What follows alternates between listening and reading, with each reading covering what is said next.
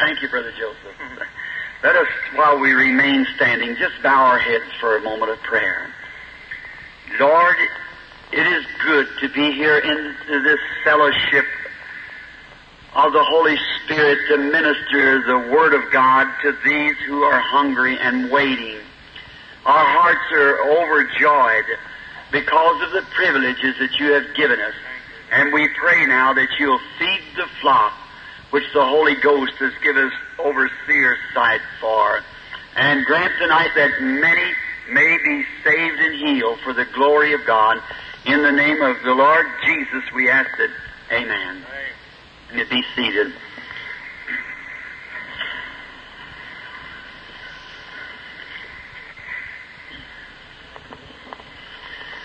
Just a little bit hoarse from so much speaking and overtaxation of voice, but I am looking forward to the exceeding abundantly this week. This being the opening of our campaign in Chicago, and then we're expecting the Lord this year to do for us the greatest that He's ever done. I'm looking forward to that. So happy tonight to see this fine bunch of brethren sitting here on the platform, gospel ministers, to pray for me while I'm trying to bring to you the Word of God in my broken way. And all of you that's out here, you're the cream of the crop to me. And I'm happy to be here to minister in His name. Now, I'm not much of a preacher, as you already know, but I like to say what I can about the Word of God. Won't take much of your time, and then hurry right into the healing services because we've got many services coming this week.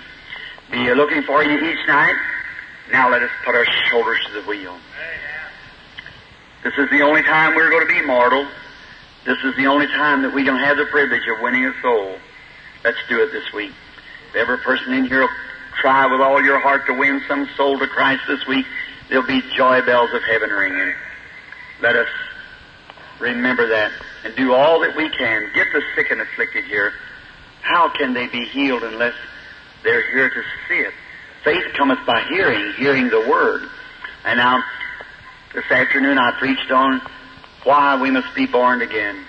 And tonight, I want to speak, the Lord willing, on have faith in God.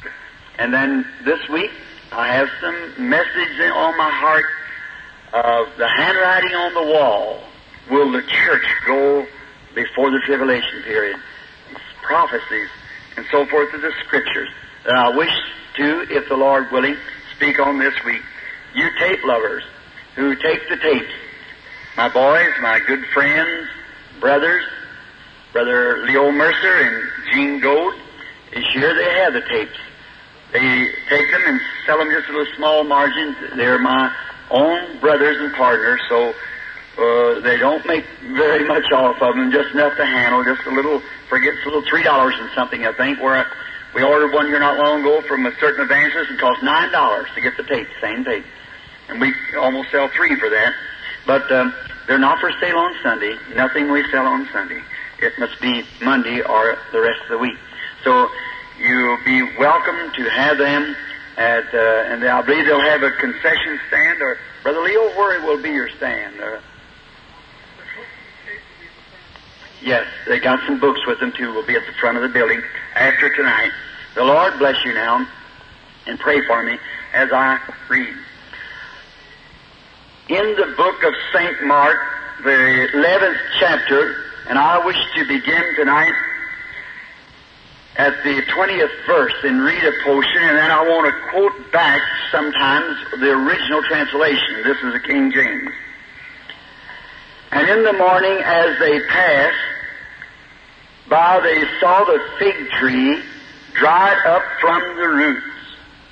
And Peter, calling to remembrance, said unto him, Master, behold the fig tree, which thou cursed, is withered away.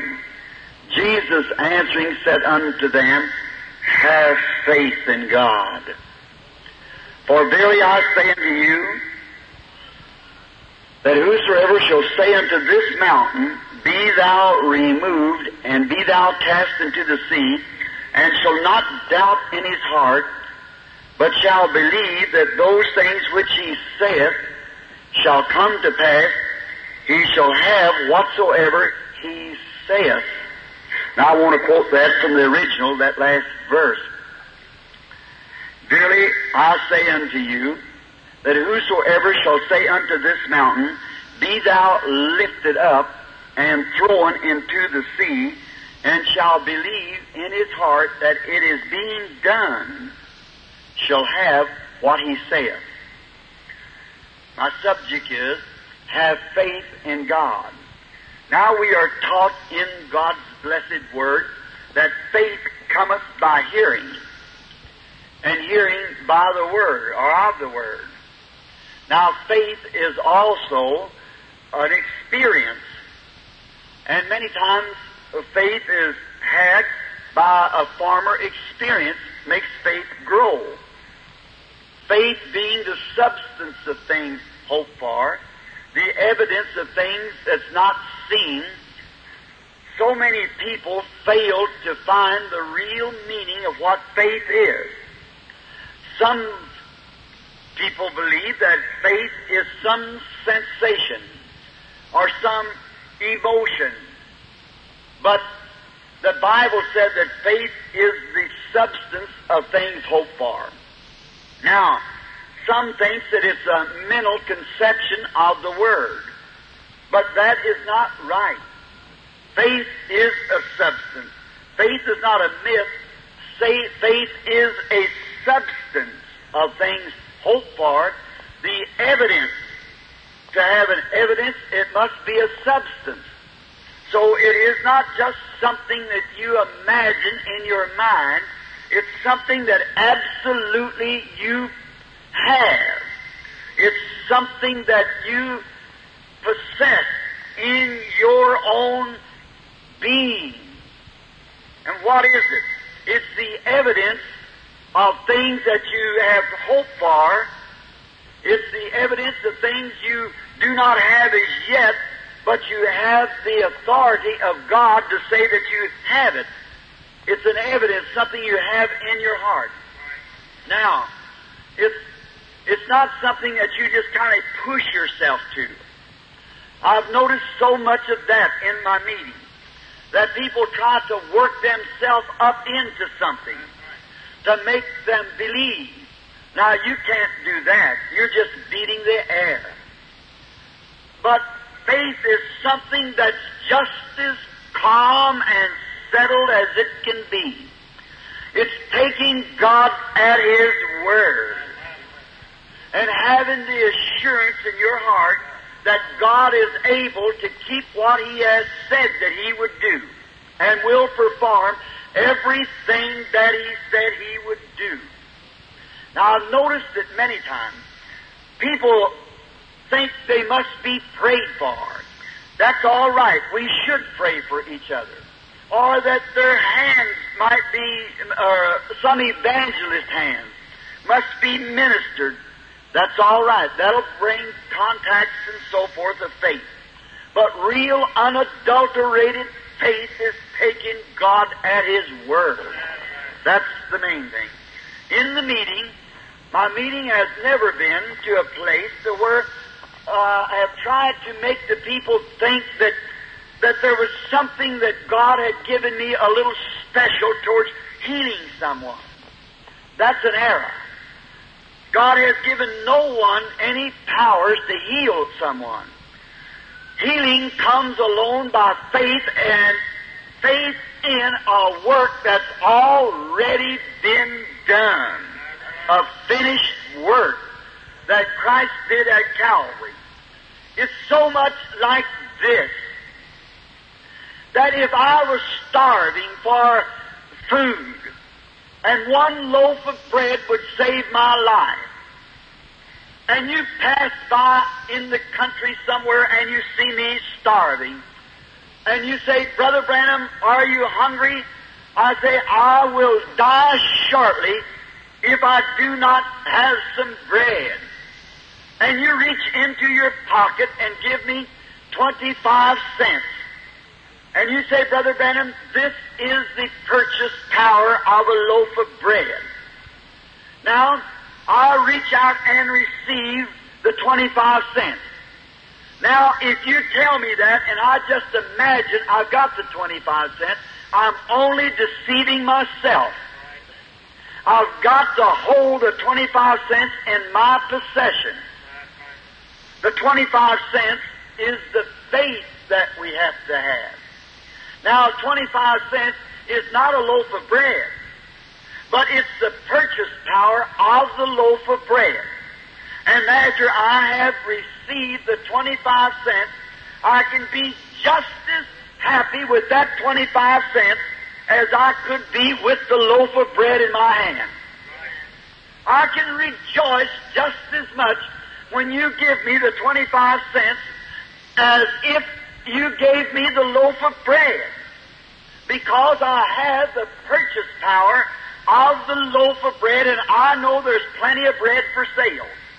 And when I have faith that God is going to keep His word, though I'm not healed at the present time, I know God has plenty of healing power, and I've got the faith to bring it to me. I'm just as happy with the faith that says you're going to get well as you would be if you were sounding well at that minute.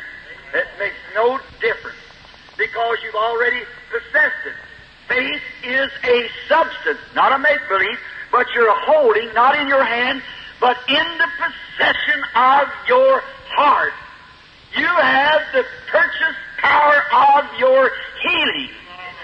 Now, with this 25 cents, I might have to walk several miles to get the loaf of bread.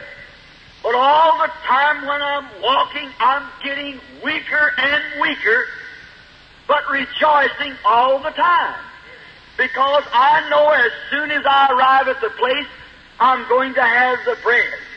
I may have to go over the hill and down through the thicket, across the river and over the stumps. And I may get so hungry before I get there till I've even got cramps in my stomach. But I'm rejoicing all the time, yet getting worse, weaker, hungrier. I'm rejoicing because I hold in my possession the purchase power of that bread. And when a man really looks to God with unadulterated faith that God is able to keep what He's promised, he can rejoice no matter how sick he gets or how bad he suffers, how hurting he is, or whether he's prayed for or whether he isn't. It's a settled thing with that man when he receives the faith. There is an old proverb that I like to quote once in a while, and that's this: a coward dies 10,000 deaths when a hero never dies. A coward, he's always scared. He's running at every little thing. As we would call it in the hunter's language, he's spooked all the time. He's afraid of every little shadow. That's the way with the man who comes and professes that he has faith and spooked at every little scarecrow the devil can put before him. Oh my, he thinks, oh, I'm not any better. I just don't feel as well as I did yesterday. What difference does it make? If you've got real faith in your heart that God's going to keep His word, all the hurts and aches and pains and shadows will not mount to anything. You believe it in your heart. It's yours. And there's nothing can take it away from you.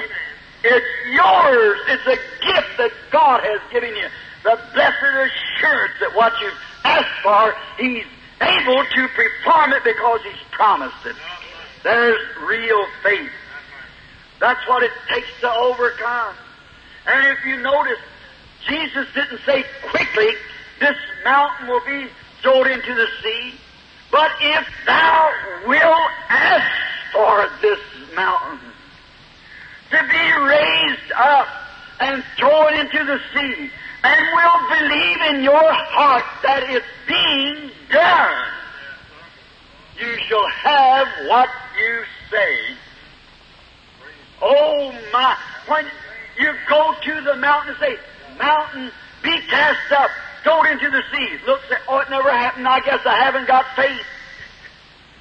When you say, "Mountain, be raised up and thrown into the sea," and your objective is right, and your motive is right, you may not see one bit of difference in that mountain. Maybe just one little grain of sand moved when you said that, but it's being moved. No matter how small it is, it's taking place.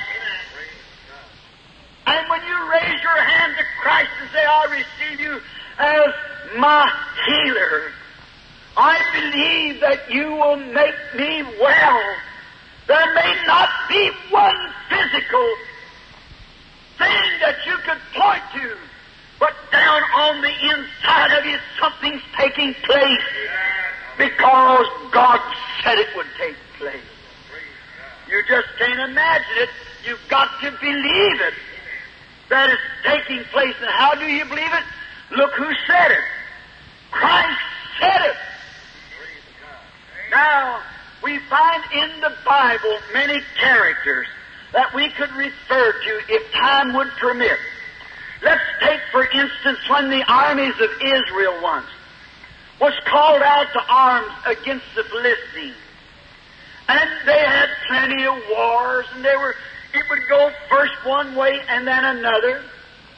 One would win and then the other would win, and they would pay tribute and tithings or tribute money rather to each other for years, and then the other army would raise up and overcome.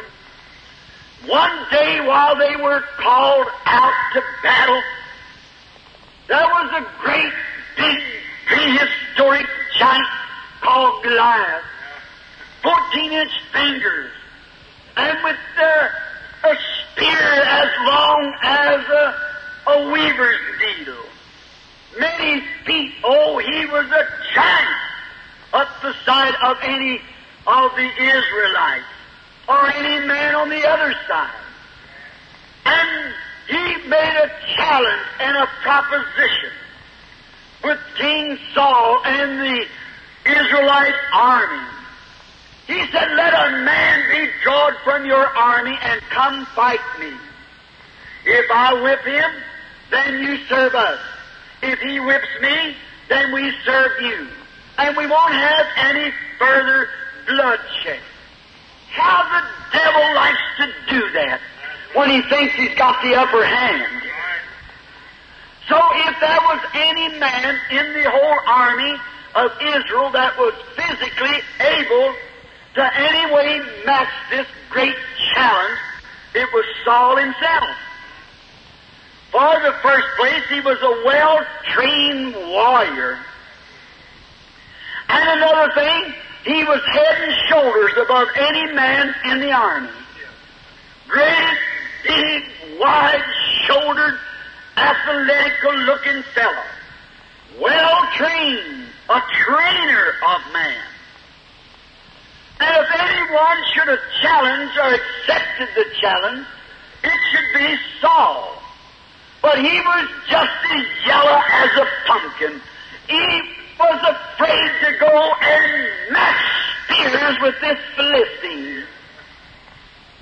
But one day, there come a little ruddy-looking fellow who never had an armor on in his life. He was a little sheep herder with a little sheep coat on. He had some raisin pies for his brother that his daddy Jess had sent him up there. But this big giant made his challenge once too often. This little ruddy man who didn't know nothing about the training of a spear or how to fight an army, but he had had an experience with the living God. And that living experience that he previously had with the living God raised in him when he seen right and wrong in conflict. When you know whether you're right or not, look at your objective. See whether it's right or wrong. See whether it's right that we should pray for the sick or not. See whether it's right that we should accept God on the bare basis of His Word and call those things which are not as though they were. See if God has made a promise. Whatsoever things you desire, when you pray, believe you receive them, and ye shall have them. David yet maybe had never seen an army before. But he knows one thing, that back over in the fields by the green pastures and down by the still waters, he'd come personally in contact with the living God. And he had faith in that God who had talked to him, because he had had an experience of seeing God's great power. Now here's what I'm trying to say. When you see God's great power demonstrated, it ought to rise in you an unadulterated faith to take God at His Word and believe that what God has said God will do. If He's got it all, He keeps His Word. So Saul, as many people today, many church members, well trained in theology, doctors of divinity, but has never had an experience of putting faith to a real challenge. And there's many fine trained ministers today in the pulpit and out in the schools, great doctors and so forth, who are well trained, better trained than many of the men who's making challenges. But they've never had an experience to see the real true God move. They only know it from the way of training. And Saul well represents that today, or the church represents Saul. If any man ought to be able to go out and challenge the devil against his evils, is a man who's a great school teacher of the Bible, a man who knows all the Greek words, who knows all the great doctrines of the Bible. But they're afraid. They'll talk against it, as Saul did. He said, "You're not able to go against this, you little ruddy fella. This man is trained and a warrior from his youth, and you're nothing but a youth." And he said, "Come here and I'll give you some of my theology." So he put his armor and his degree upon the little David, but he come to find out that his ecclesiastical vest didn't fit a man of God. So he said, "Take the thing off of me and let me go just the way I met God." That's the way we want to go, not with some great seminary teaching, but with the experience that we've had when God filled our life with the Holy Spirit and changed us from sinners unto Christians. Let us go with that type of faith. Somebody who's had an experience. It might not be a great trained group today that has that experience.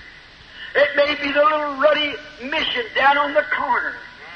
It might not be those who are great men under the great cathedrals and the chapels and the chimes are ringing. It may be a little old housewife who couldn't hardly sign her name to a paper, but she's had an experience that God keeps His Word. Glory to God. Might be a little old boy that couldn't read a text out of the Bible, but he's had an experience that he's met God and been born again by the Holy Spirit, and is able to challenge the devil in the midst of the darkness to a showdown on His Word. certainly, if men like that and women like that, that makes a challenge, that gets something from God. Many times they'll sit in the meeting and say, this is Dr. So-and-so. He's been ill for some time. And then see a little old, unconcerned, maybe colored woman who maybe didn't even know her ABCs be healed of a cancer sitting by him. God wants man to believe it. If thou shalt say in thy heart and believe that it's being done, you shall have what you say. It was after Abraham that had met God, after being 75 years old, down in the land of the Chaldeans, in the city of Ur. It was there that after Abraham met God, he could call those things which were not as though they were, because he believed God after he had had an experience of meeting God. It was Moses, after all the training he'd had by his mama, and all the wisdom of the Egyptians rested in the bosom of Moses. And God sent him out on the backside of the desert to forget it all. And Moses, a coward, and not felt physically or spiritually rather fit to lead this great army of people. But it was after he come in contact with the bush, that fire that burned out, that he endured as seeing him who is invisible. He was better qualified for the job 5 minutes after he had met the Lord in the burning bush with an experience than he had all of his 80 years of training. Men and women who meet God, who know what they're talking about. It's that type of person that God can use. Not so much as we have to have her schooled and polish up. That isn't it. I've often made this rude, seem ridiculous remark, but it's true. Christ is not known by theology, but He's known by neology. It sounds rude, but it's truth. Christ is known as you approach Him with a sincere heart and believe. That's how He's known. Now we take, for instance, in the Bible, Philip, when he went over and found Nathanael under a tree praying, and he said, Nathanael, come see who we have found. It's Jesus of Nazareth, the son of Joseph. And the Israelite, being very staunch and orthodox, and all of his scholarship and his teaching, he said, now could there be any good thing come from Nazareth? You know, Philip had had an experience. He had seen Jesus in previous battles. He said, come and see. That's the best I know to tell a man. Come and sit down a while. And if there's any life in you, it'll show up when you're in the presence of the resurrected Jesus. And we see Him as He comes. How Philip could instruct him and say, now I won't be a bit surprised that when you stand in the presence of this prophet, I know you're a good man, and I know that if you're once convinced, why, you'll know the truth. And you know what the Bible said would happen when the Messiah comes. So I'm sure you'll be convinced. Now I want you to come with an open heart. Why, you know, I wouldn't be a bit surprised that when you stand before Him, He'll tell you who you are. Why, I seen him just a few days ago when an old fisherman that was called an ignorant and an unlearned man, when he sat in his presence, he said, your name is Simon, and your father's name is Jonas, and from henceforth you'll be called Peter. Well, I won't be a bit surprised that he'll tell you who you are. He was seeing Jesus. He had an experience. He knew that what Jesus could do because he had had an experience. He knew what was in him. So as Nathanael walked up close to where Jesus was, he turned his head and looked at him and said, behold, an Israelite in whom is no guile. He must have thought that's just what Philip said. And he said, Rabbi, when did you know me? He said, before Philip called you, when you were under the tree, I saw you. It was then that this starchy Orthodox, after he had seen the power of Christ, could fall on his knees and say these words immortal. Thou art the Christ. Thou art the King of Israel. It was after he had seen the working of the great Holy Spirit in him that he could say those words. He could not say them beforehand, but he could now, for he stood. And he's seen for himself.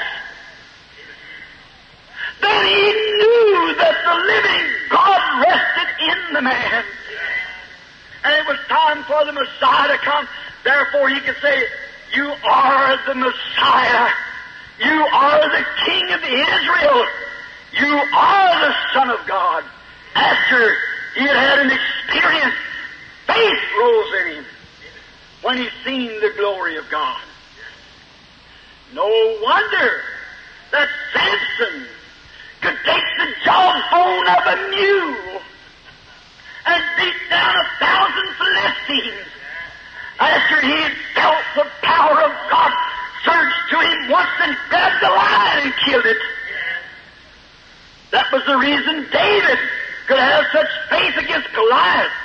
He said, your servant to Saul once herded his father's sheep, and while I was out there, a bear come in and got one of my little lambs, and I took out after him, and I overcome him, and a lion come and got a kid, and I knocked him down with my slingshot. And then when he rose up against me, I grabbed him by the beard and I slew him. Single-handed. He said, the God that delivered me from the paws of the lion, from the bear, how much more will he deliver me from that uncircumcised Philistine? He had an experience, a previous experience. He had seen the power of God to deliver. He knew that God was. The little woman with the blood issue that had spent all of her money for the physicians, and none of them could help her, that she creeped through the crowd in her little heart with hope. Just hope. Faith is the substance of things hoped for. Her hopes that she could ever touch the garment of that holy man, that she would be healed of her blood issue. She was hoping so. And when she got there and touched his garment, her satisfaction was met. And Jesus turned himself around. She had never seen him before in action. She had heard, faith cometh by hearing. She had heard he could do that. So when she touched his garment, and he turned around and said, who has touched me? And Peter said, Lord, all of them is touching you. He said, but I have gotten weak. Someone touched me. She's standing back in the crowd wondering.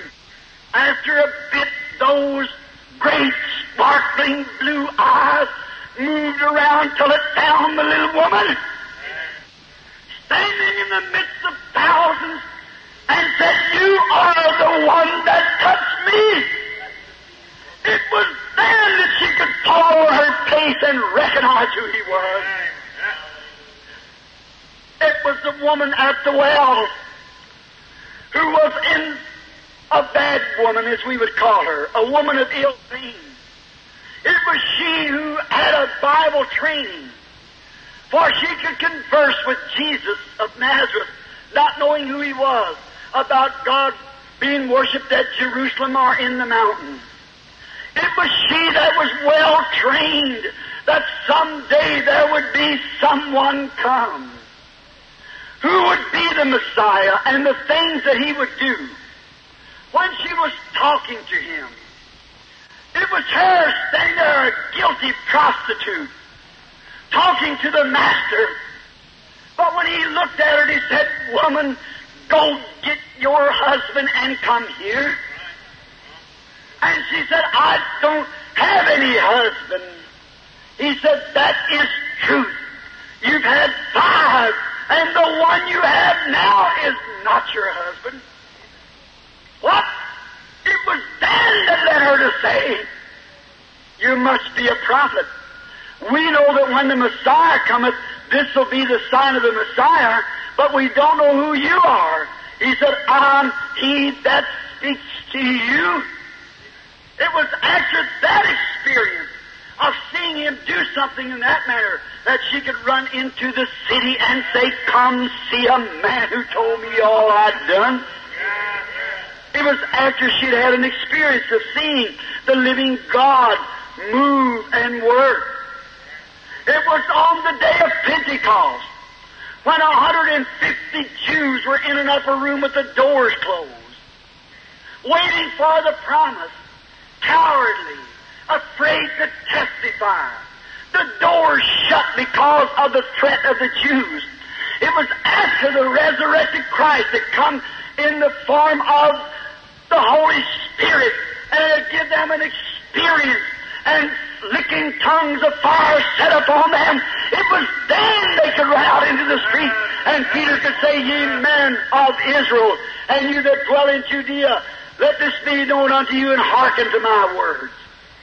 It was after he had had the experience of receiving the Holy Spirit that he could testify fearless and seal his testimony with his own blood crucified with his head turned down. After he had had an experience. Before Jesus told them to move the mountain yonder with their faith, before he did that, he asked them this. He had shown his power on a little old tree. Think of all of the things that he could have done with that power. But passing by the tree, he saw no food on it. And he said, "No man eateth from thee from henceforth for a season." And the next day when they passed by, they saw his power had went to work. They had experienced that he had power to speak into existence or speak out of existence. It was then that Jesus told them, "Have faith in God. For if you will say to this mountain, be ye raised up and thrown into the sea, and don't doubt but believe that what you say shall come to pass, you can have what you say." I do not know you here tonight. There's hardly anyone that I know in the building. But there's one thing sure, God knows each of you. And you'll be guilty after this meeting if God shall perform His same works in this building tonight, after you've had an experience that He keeps His word. For He said before He's going away, "The works that I do shall you also." And if He made that promise, and He keeps that promise, then you'll be guilty of sin, and sin is unbelief. If God will show Himself alive tonight in the building, and you'll go out of here still with doubt in your heart.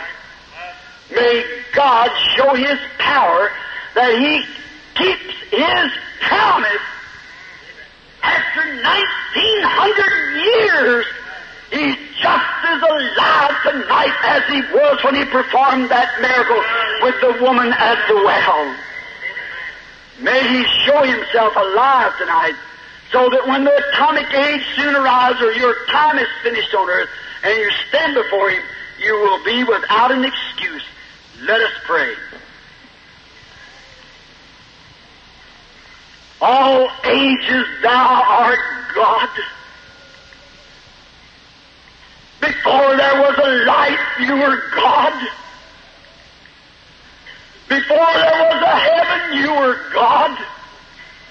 And when all life is finished and no stars are shining, the solar system has vanished, You'll still be God. How comes then that we little insignificant man will try to comprehend in our minds, or let Satan deceive us by trying to make us doubt what You said is truth? Surely You keep Your word. Thou dost look and seek out diligently throughout all the earth to find someone that You can show Your glory through. For You're so anxious to let people see that the great God who made the promise keeps the promise. And grant tonight, Almighty God, You are sovereign even in our unbelief. Your grace overrides our unbelief. And we believe You to be the omnipotent, omnipresent, omniscient, infinite God. And we would ask tonight To forgive us of our sins and shortcomings, all of our doubts and unbelief. And once more, eternal and blessed God, display for the glory of God in the fulfilling of Your word, Your great sovereign power, that in that day man will not have a word to say against it, because now they can take their choice. They either believe it or to reject it, as You have did through the ages, be tonight at the closing of this Gentile dispensation. No, God, if we stuck up indifferent, high-headed, haughty-minded Gentiles would just gaze our eyes upon Thy word, we'd realize, Lord, who we are and how little we are. But we believe that You give us a day of grace through Jesus our Lord. And now, Lord, fulfill Thy word and come into this little church tonight and manifest Your same power that You did when You were on earth. And we'll bow our heads in humility and give You the glory, for we ask it in Jesus' name. Amen.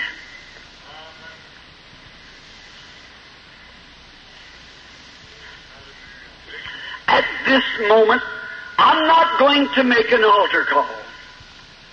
I'm going to wait just a few moments with nothing but one objective. That is, that the faith that's in my heart, that by grace God placed there, He will appear here tonight. And will do the same as He did. Don't be stubborn-hearted. Don't be slowful. But be ready. The trouble with the people now, they've seen God's glory so much it becomes a common thing. Some time ago, a man was going to the seashore, for he wanted to go to relax. For he had read many stories about the sea, as you've read about God. And he said, I long to be by the seashore. I've never seen it. I long to smell its salt water. I long to hear the seagulls as they go through the air screaming. I long to see the great white cat as it raises up and dances for glee, and how it jumps against the bank in its anger to know that God has made the moon to watch over it and set its bounds that it cannot pass. Oh, I want to see all that the sea will offer. How you ought to be willing tonight and longing to see all that God will offer. And as he went, he met an old sailor coming from the sea. He said, "Where goest thou?" He said, "I'm going to the sea to see all that it will offer. Its waves, its salt water, and the great white foam as it bursts into the air from the salt." The old sailor said, "Why, there's nothing attractive about it. I've rode those waves since I was a child. I've smelt salt till I feel that I'm pickled." He said, "And I've heard gulls holler till I don't even notice them no more. There's nothing attractive about it." What was the matter? The man had seen it so much until it was so common he couldn't catch its beauty. And to you Pentecostal and full gospel people who attend such meetings, you've seen the glory of God so much until it's so common you don't catch the real power and glory of it anymore. Now that is true. God grant tonight that you'll realize your privilege that you have of being called out as a people and set in the presence of God to see His power manifested. Lord Jesus, the rest belongs to you. Water the Word, Lord, and may it not return void. May it accomplish that which it is purposed for. Thou knowest the objectives of my heart, and I know what you meant when you preached the Word. Now confirm it, Lord, and it'll be complete. In Jesus' name we pray. Amen. Billy Paul. And I want Gene Gould to come here just a moment. I want Billy to stand down here and Gene over here to remove the people when they're prayed for. And I believe that there was, was it 1 to 100? All right, A's 1 to 100, the prayer cards. How we do the prayer cards, we bring them down, mix them all up together before the people and give anybody a prayer card that wishes one. That's only, and then we might start from 1, we might start from 50, we might start from 30. Each night we try to start from something different. That doesn't matter. You might get card 1, and the next one sitting by gets card 50, and the one back there gets card 75. Then when that's done, then we call somewhere. One gets up from here, one over here, one back here, and one up in the balcony. They come down. What's that to do? To get a contact, to get the Spirit, to get one person singled out. As soon as it gets started moving, as soon as I talk to them like our blessed Savior did, which is Him doing His work.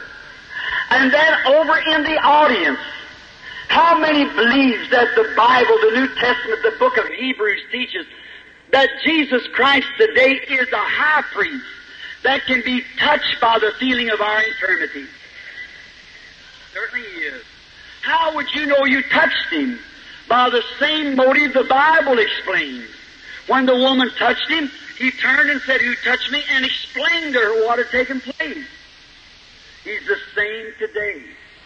And when Philip found Nathanael and he did the miracle on Nathanael, Nathanael knew that that was the Messiah.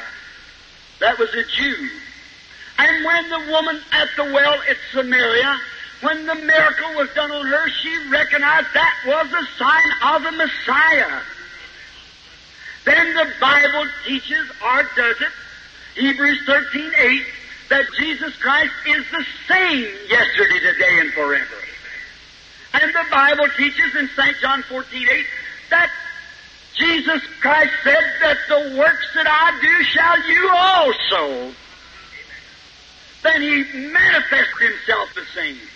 He said in St. John 5:19, I do nothing except my Father shows me first what to do. Then He is the same. He's raised from the dead. His presence are here. And if He manifests Himself according to His own promise in His Word, then if you doubt it, it's your own unbelief. Let's start from number 1 tonight, being it's the first night. Who has prayer card number 1? Would you raise up your hand somewhere in the building? Prayer card number 1.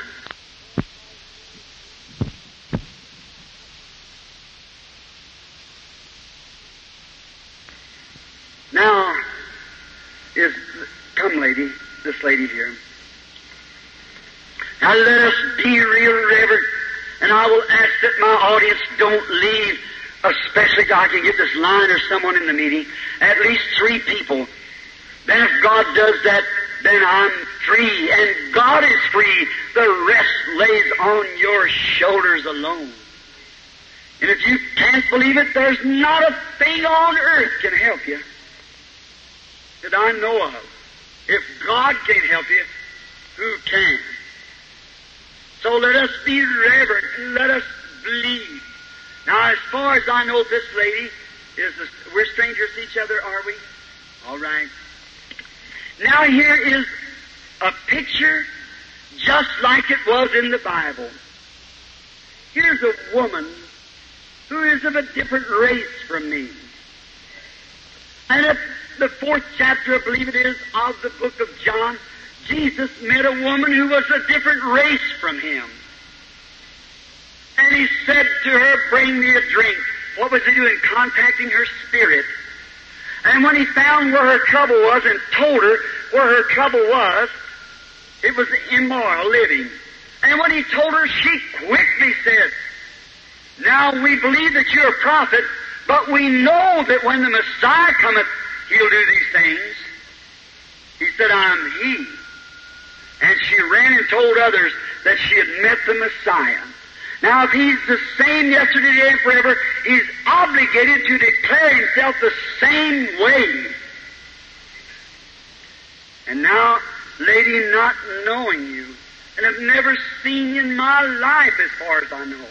This is just, we meet here. But if the Lord Jesus, by some way, will let me know what you're asking of Him, would you believe it to be the same as the woman at Samaria said, we know that that's the Messiah by the sign? Would you believe that? You will. Will the audience believe it? That you might know the sincerity of both the woman and I. Here's the Bible. And I have never seen the woman in my life. Is that right? We don't know each other. That's right. Raise your hand so they'll see. We know not each other. And if He will, I don't say that He will, I believe He will. I believe He will. But if He will, and this one case would settle it exactly, then it's to you next. How many has never seen one of the meetings before? Raise your hand. Never been in one of the meetings. How the same ones that's raised their hands that they've never been in one of my meetings knows that this is the Scripture, what Jesus promised. Raise your hands back again. All right, that would settle it. Now, she and you, if He does, will have to know that it's some supernatural power. Now, it depends on what you think it is. You know what the Pharisees said when that was done to Philip? They said he's Beelzebub, the devil. He's a spiritualist, a fortune teller. Jesus said, I'll forgive you for that. But when the Holy Ghost comes and does the same thing, one word against it will never be forgiven. In this world, neither in the world to come. God be merciful. We're not playing church. This is the last hours of this Gentile race. And it's the sovereignty of God. Let me say this. You're looking for something to come to pass that's already here. It's going to pass you and you don't know it. You're trying to place it in the future. Little did they know Elijah was Elijah until he was dead. Little did they know Elisha was until he was gone. Little did they know that John was. Even the disciples didn't know he was that man. They even said to Jesus, why does the Scripture say that Elias must come first? He said, he's already coming. You didn't know him. Amen. They didn't know who St. Francis of Assisi was. They didn't know who St. Patrick was. The Catholic Church claims him, but he's about as much Catholic as I am. He protested the church, and so did St. Francis of Assisi. How about Joan of Arc? A spiritual woman who saw visions and everything, and the Catholic Church burned her to a stake, not knowing who she was. And hundreds of years later, dug up the bodies of the priests and done a repentance by throwing them in the river. Now she's a saint. It went past them before they knew it. Don't let this pass you. Not me, but it's Him. Don't let His blessed, resurrected presence pass by, and you're looking, the devil's pointing you in the future when it's right here now. If I knew, lady, one thing to help you, I would do it. But by a divine gift that's ordained of God, by His permission for we unworthy Gentiles to enjoy, if He will reveal to me what you're asking Him, then you will believe Him. I believe you said a while ago. You would accept it. I have no way of knowing you, only through the Spirit, the eternal Spirit of God. But I'm just speaking to you, as He did the woman at the well. I've been preaching. And then usually the manager does the preaching. And then I just come in under the anointing and I can stand longer, quicker, faster. But this is a different anointing. One is preaching the Word, and the other is working through a gift. Same Spirit. Two different manifestations. But the woman who stands before me, she's aware that something's going on. And the woman is suffering from an extremely nervous condition. That is right.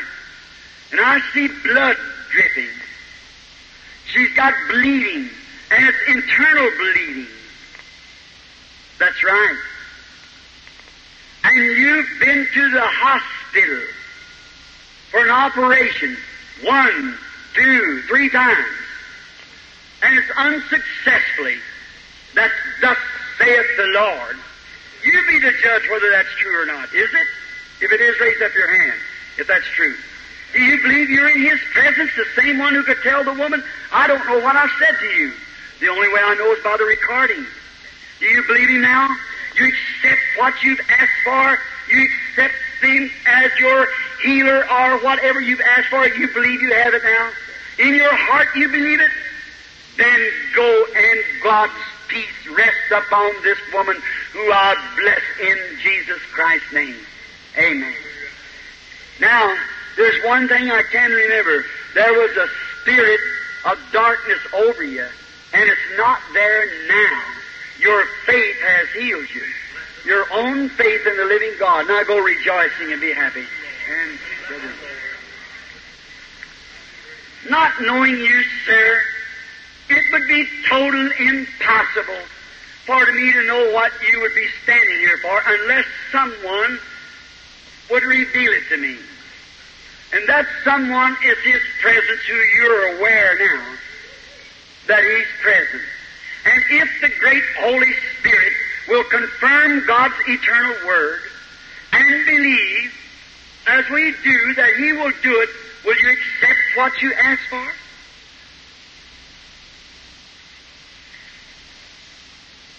You are not here for yourself. You're here for someone else. And that is a man, I believe, looks younger than you.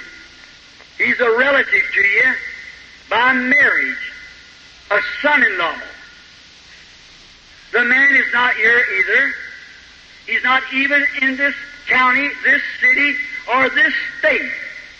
He's in a state where there's many Great Lakes, Michigan, and he's in a hospital.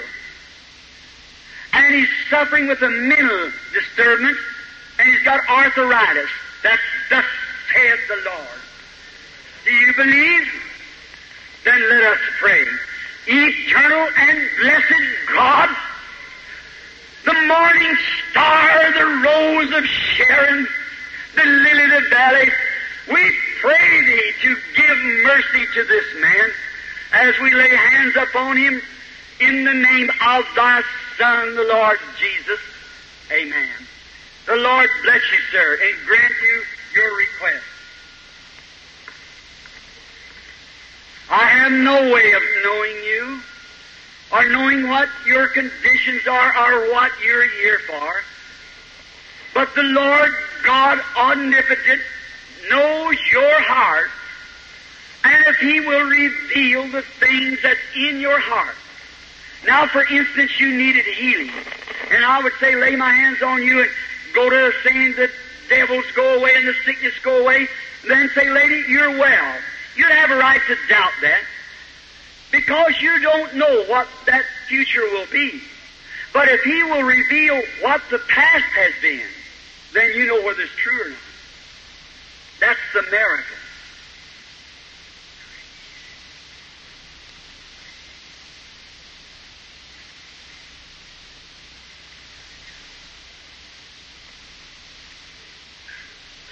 You're extremely nervous because you've been wearied. And you're holding your chest like a smothering. No, it's pain. You have pains all in your chest. And I see you in a hospital also. And this is the cause of that, which was from an operation, from a gallbladder condition some time ago. That's thus saith the Lord. Do you believe now that Christ, God's Son, is present, working through vines or through the, as I would say, through the branches? And His love is to you to give to you that what you ask for. Do you believe that?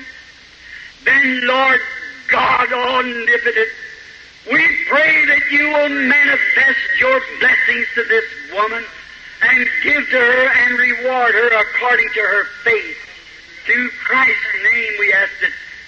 Amen.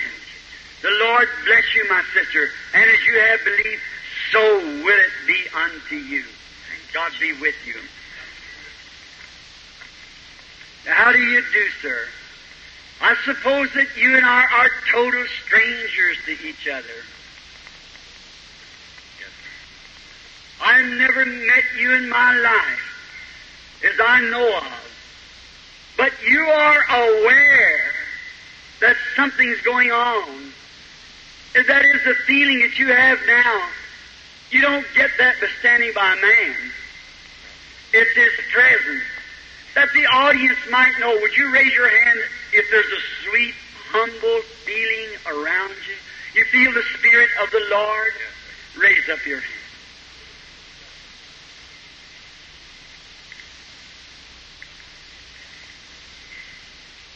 There's something connected with this man about waters or across the sea. Now I see a woman also near him. It's in vision. And it is a woman. Here she sits right here with a little red hat on. And I see waters. And she's praying about someone. It's a relative. It's a man. It's her brother. And the man is sick unto death if God doesn't heal him because he's got a tumor in his breast. And he doesn't live here. He lives across the seas in Norway. It's a great hilly, knobby country. That's thus saith the Lord.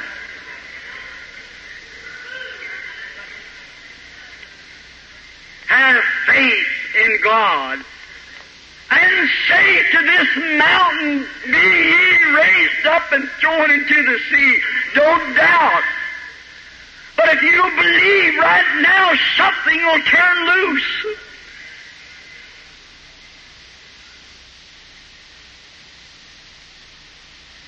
This man's connected with some sort of overseas water.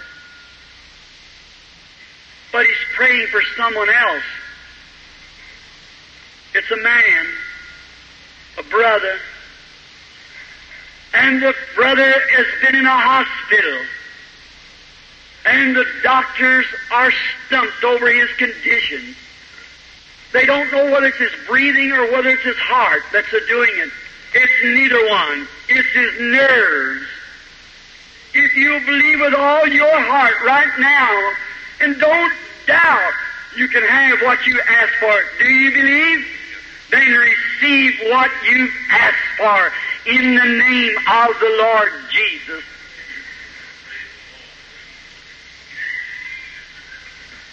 Not knowing you, little lady,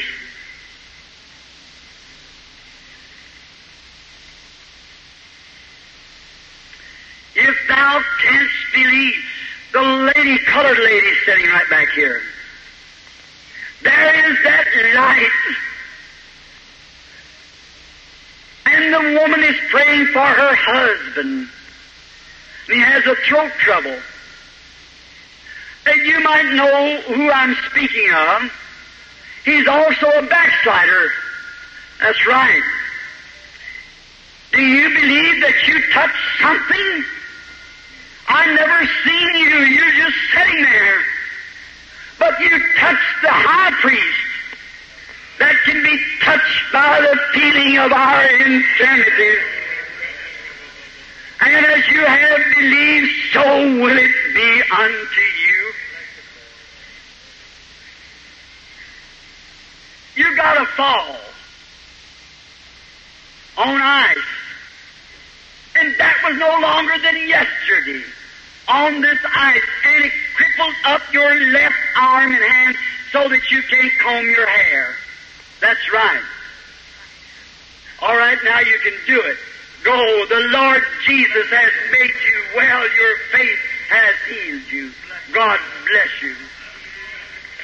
If thou canst believe, all things are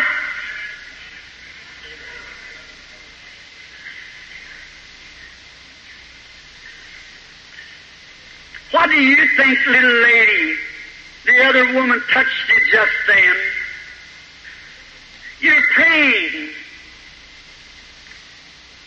And you have a horrible thing which is just about to cause some domestic trouble. It's called, in your diseases, epilepsy.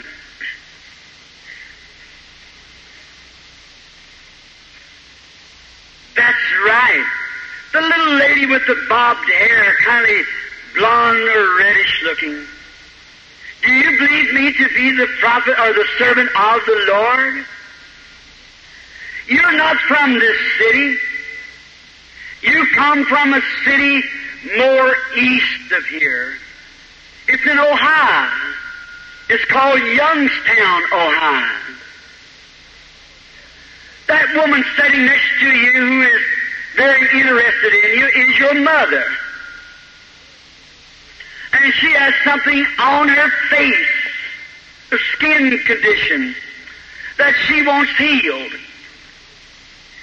And she's not from Youngstown, but she's from Michigan, Detroit. You've been visiting her and you made up in your minds to come here for the healing of the Lord.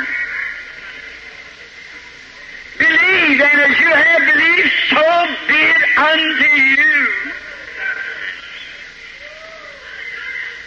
Oh, do you believe? I am a stranger to you, sir. I have never seen you, but God knows you. If He will reveal to me what's in your heart, or something that's been done, will you accept then that you know that He's heard your prayer or knows your call? You will. You are here for a purpose of a growth. And that growth is on your back. And you also want prayer for your wife who is here. She's got something wrong with her face, which has caused something like a dentistry or something. She has eye trouble also, and she has trouble in her back. And you're fighting a habit. You want to give up cigarettes too, don't you? You're trying to. Do you believe that you're in the presence of the omnipotent God? Then you can have what you ask for. Go and be it unto you as you have believed. In the name of the Lord Jesus. Amen. Don't move. Your spirit, each one, and you move, you interfere. Have faith. Come, lady. You want to get over that anemia condition and be made well? Then go from here and believe with all your heart, and Jesus Christ will give you the blood that you have need of. Amen. Come, sir. Do you believe God could heal you of that heart trouble? Then go and believe with all that's in you, and you shall receive what you have asked for. Come, lady. Do you want to get over that stomach trouble? It's caused from a nervous condition, causing peptic condition. Go and eat and believe, and as you have believed, so be it unto you in Christ's name. Just a minute, lady. Go right ahead now. It's the lady sitting right here on the end of the seat, the colored lady. She suffers with a stomach trouble too. That's right, lady. That's thus saith the Lord. If you believe it, you can have what you ask for. The old lady sitting next to you with arthritis. Do you believe you get well too, lady? Then may you receive that what you've asked for in the name of the Lord Jesus. Do you believe God heals you when you stood by that chair? Then go and receive your healing in the name of the Lord Jesus. Do you believe all over the building? How many wants to receive Christ and receive the Holy Ghost? Would you stand to your feet and say, I am a candidate. I now believe. Just stand right up just at this time. I want the blessed Holy Spirit to give me the experience of being born again. I believe that I'm now sitting in the presence of the Lord Jesus. How many sinners would raise to your feet and say, I am a sinner, and I now believe on the Lord Jesus. This is my first time I've ever seen His power move. I'm convinced, after He has manifested Himself, that He's here and He's risen from the dead. I want to accept Him as my Savior. Stand to your feet. You church member, shame on you. You may be in a form of creed that serve Christ, but never know what it is to be born again. Would you say, I'm willing to surrender my creed for an experience of being born again, to let that Spirit that's moving in this building tonight be my Savior, Jesus Christ. Would you stand to your feet? You who are sick and afflicted, and you want to believe the Lord Jesus will heal you, and you now accept Him as your healer. This is the time that you see Him working, and maybe you've seen Him before, and it's become a thing to you like the salt water.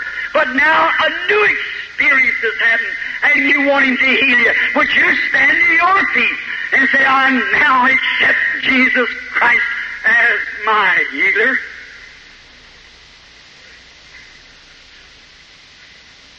All everywhere, up in the balconies.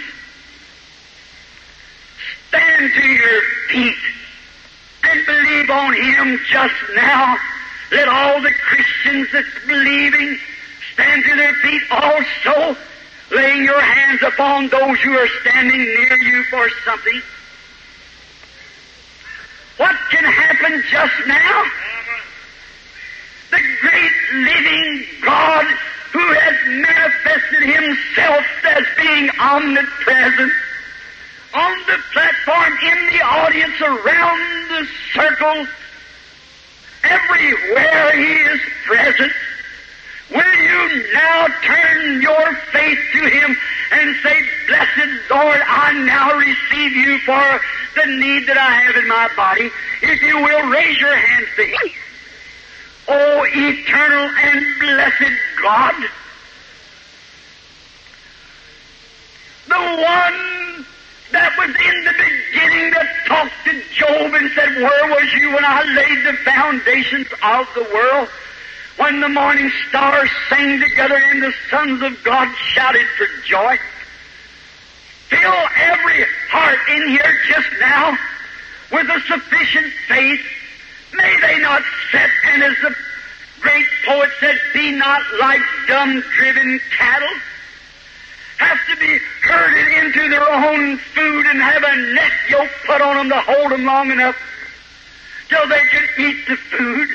But may they rise in the faith and in the power of the resurrection and be healed and saved just now as I cast away the doubting spirit that holds this building tonight in the name of Jesus Christ. May it go for the glory of God.